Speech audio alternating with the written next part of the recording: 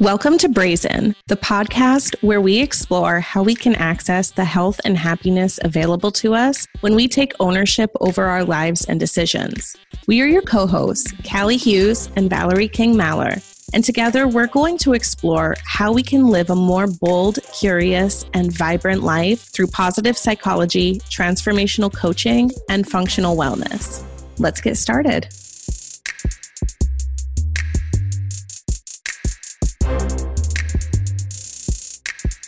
Welcome to another episode of Brazen, the podcast where we explore how we can access the happiness available to us when we take ownership over our lives and decisions and get curious about what's available to us.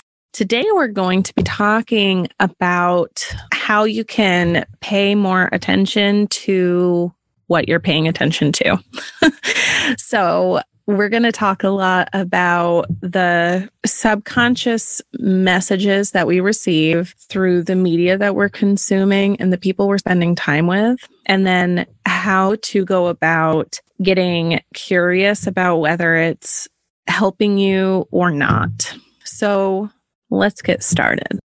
So I'm really excited we're talking about this topic today because I do think that we aren't always aware of how much our subconscious plays into our momentum and daily activities. And so everything you sort of take in on a subconscious level has the potential to impact your motivation, your positivity. And so it's really important to pay attention to what you're consuming, whether it's social media or the people that you surround yourself with. Even the music you listen to can have an impact. So today we're just going to dive deep into some of the ways that it does impact you. But one thing that we're hoping is that when you start to make more intentional decisions about who you're giving your attention to or what you're allowing into your space, that you can see huge personal growth. So let's just dive in. Let's start with social media. Callie, what are your thoughts about social media?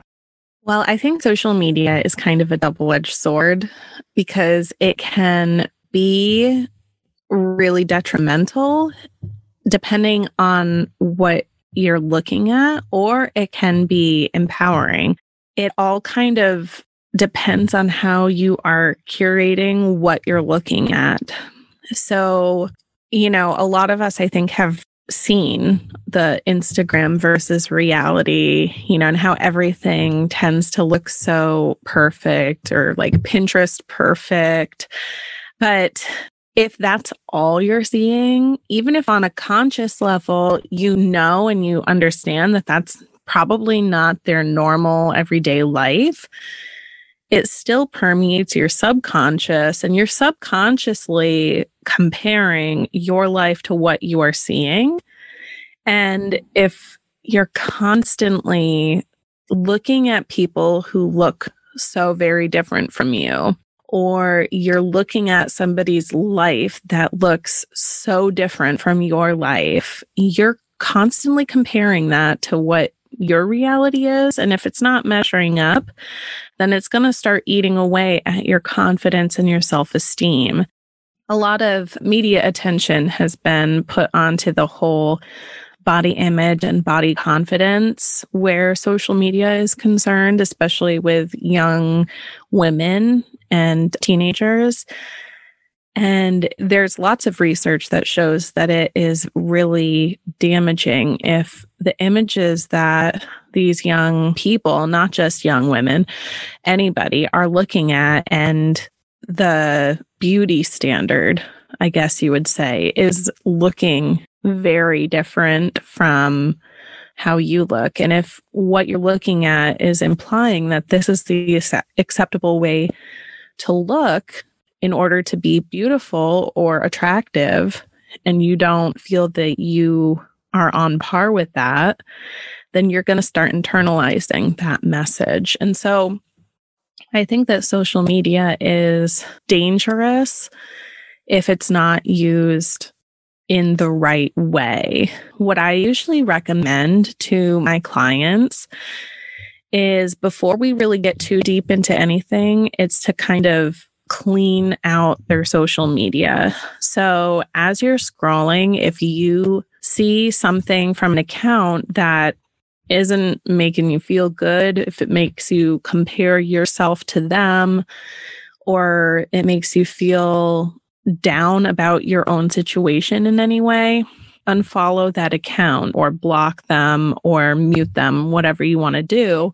And that way, you're not getting those subliminal messages as you're just scrolling through your social media on a daily basis. I recommend following accounts. Like specifically, I work with a lot of people in the dieting and weight loss realm.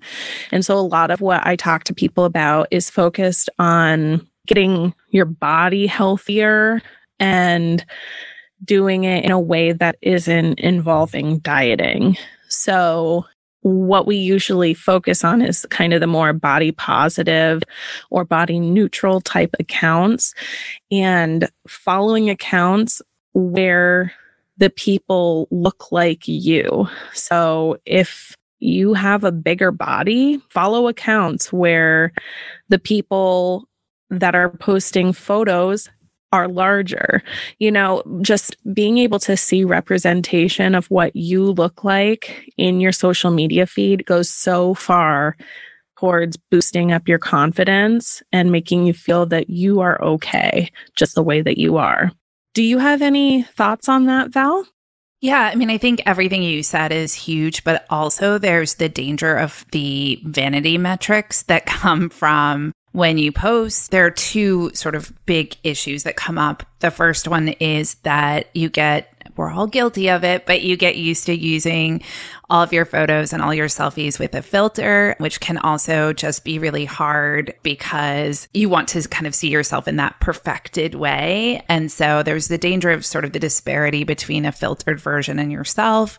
And then also, from a positive psychology standpoint, personal relationships are really important, but social media relationships do not fulfill that. However, there's that sort of faux feeling of connection when you pay attention to your likes, when you communicate back and forth with someone on social media, but it's not the same as having an actual friendship with someone. So you're not getting those benefits. And then it's just this temporary hit of dopamine or, whatever to help you or to kind of boost your mood at that moment. But it gets to be addictive and a little bit dangerous. So I think it's really important to pay attention to how obsessed you get with the likes and the vanity metrics.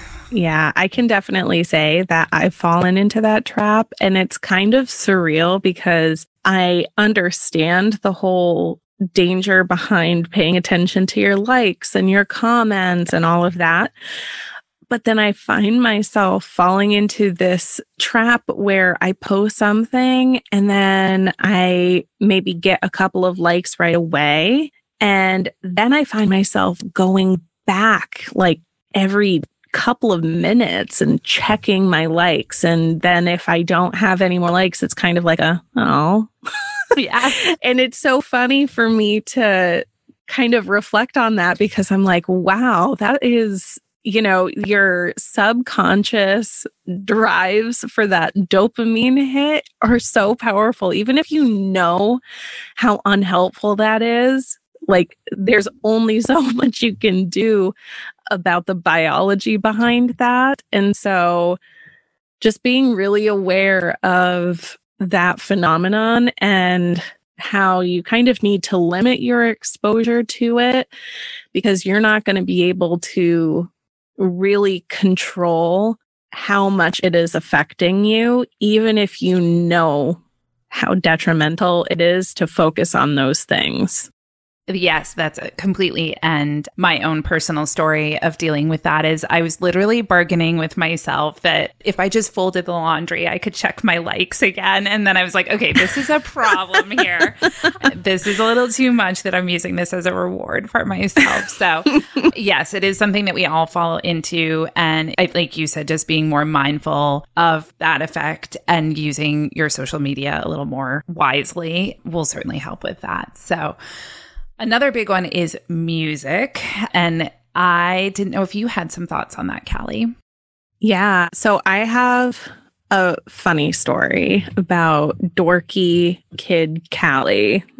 So I had heard when I was younger, I don't even remember really how old I was. I was maybe like around 10 or 12 or something. But basically, I heard about this research, probably on the radio or something, talking about how music can affect your moods. And I think it was talking in relationship to like the rap music that had been popular at that time and how it was making kids angrier or something along those lines. So I decided to do a little experiment on myself, and I didn't tell anybody about it at the time because I think at some level I realized how dorky it was. But what I did was I pretty much exclusively listened to the type of music that they were saying was making people angrier. And I did that for probably a couple of weeks. And then I started actually getting comments about how I seem more upset lately, or I'm not as happy as I usually am. And then that concluded my research findings of it must be true. So,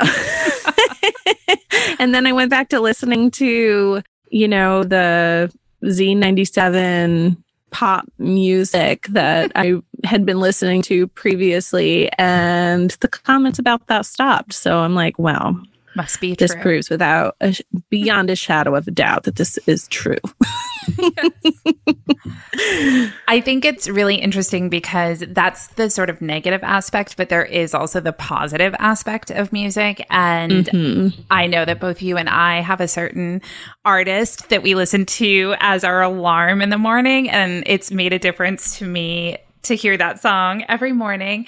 And I do think that, there's a reason why people listen to certain music when they work out, or I have like my Hello Glow playlist. It's really positive when I need to get in a very positive mood. So there is the positive side of music, but there is that danger of listening to consistently angry music. And even if you don't really pay attention to the lyrics or can just kind of be like, haha, these are, just lyrics, it truly can permeate your subconscious and affect how you feel for the day, or just in little nerdy Callie, it can be how it affects your mood in general. So it is really important to pay attention to. So going one step further, I think it also depends on, I think the lyrics that you listen to, whether you're conscious of them or not, make a big difference. Because if you're listening to lyrics that normalize things like, say, violence,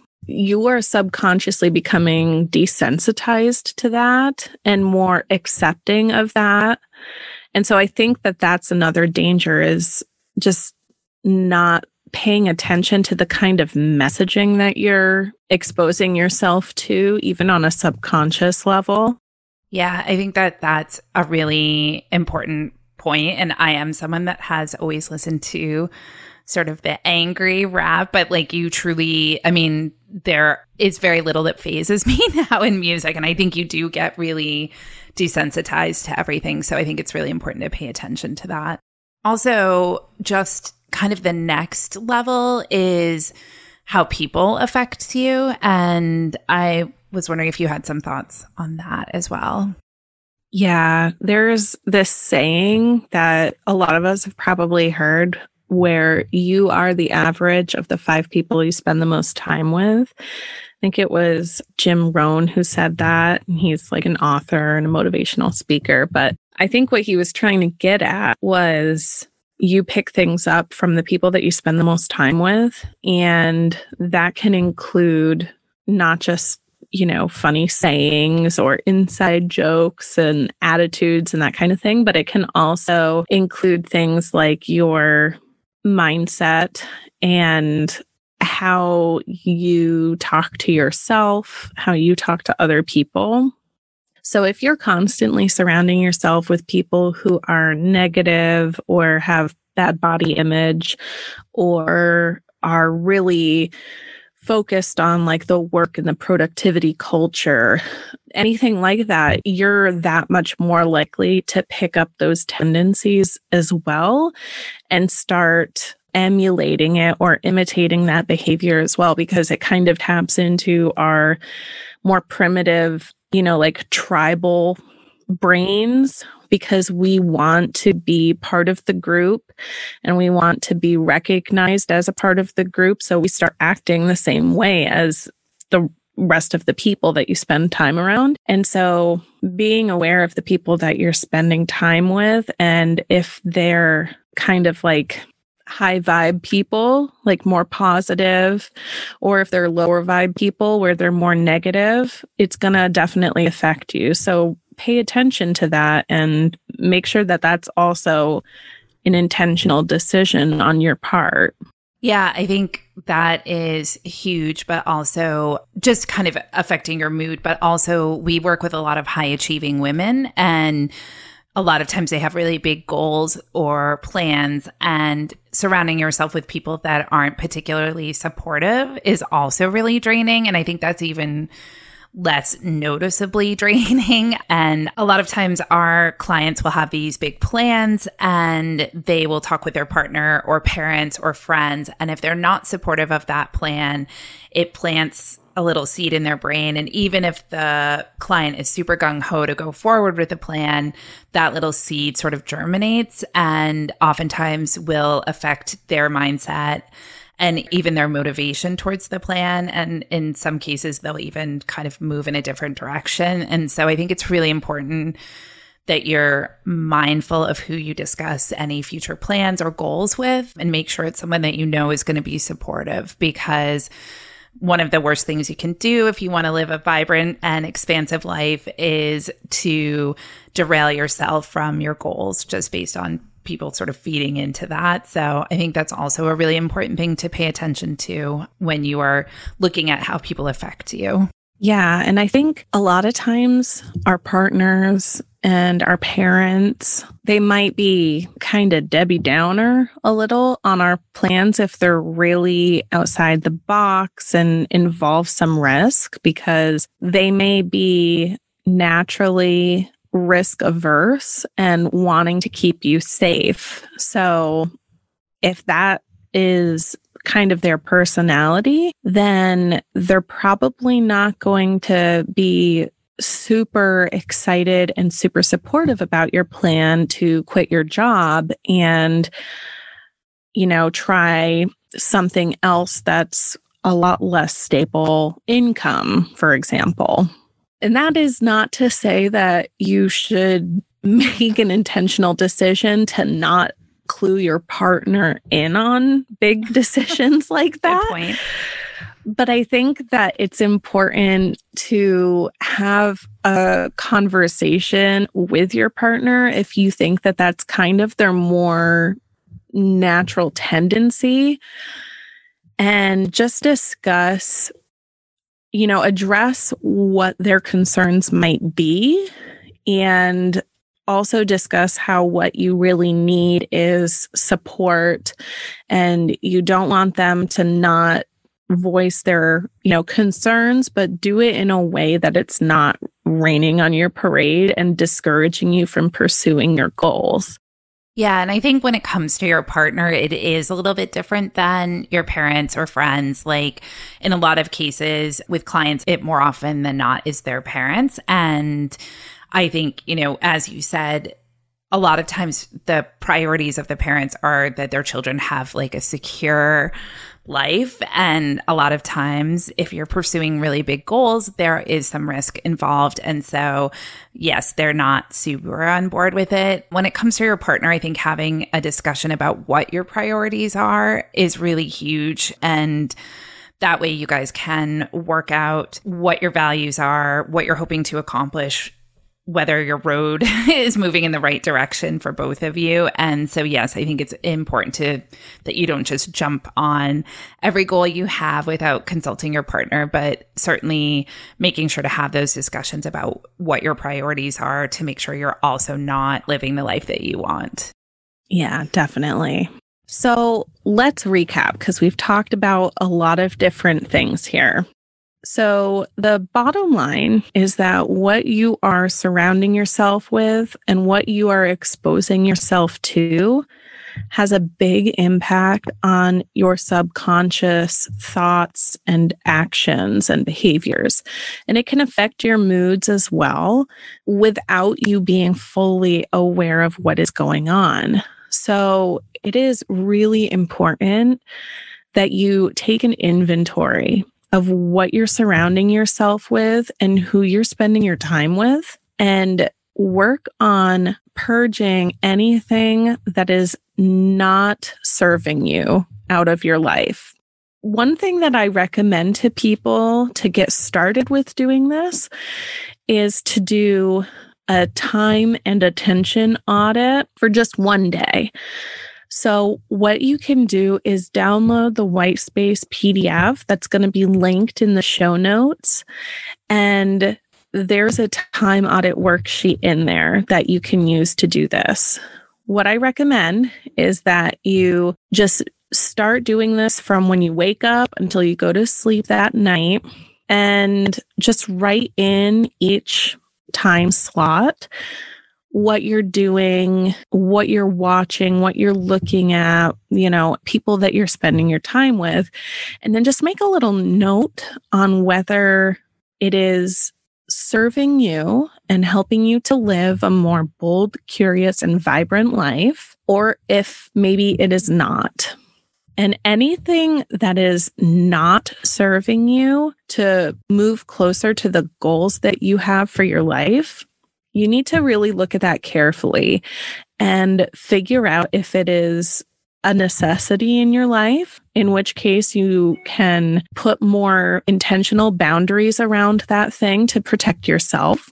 Or maybe you can just remove it from your life if possible. So look at everything that you're doing in your life, the people that you're spending time with, and just try to make intentional decisions on what you are including in your day-to-day. So that wraps it up for today's episode. Join us next time as we explore more ways to live a bold, curious, and vibrant life. We'll see you next time.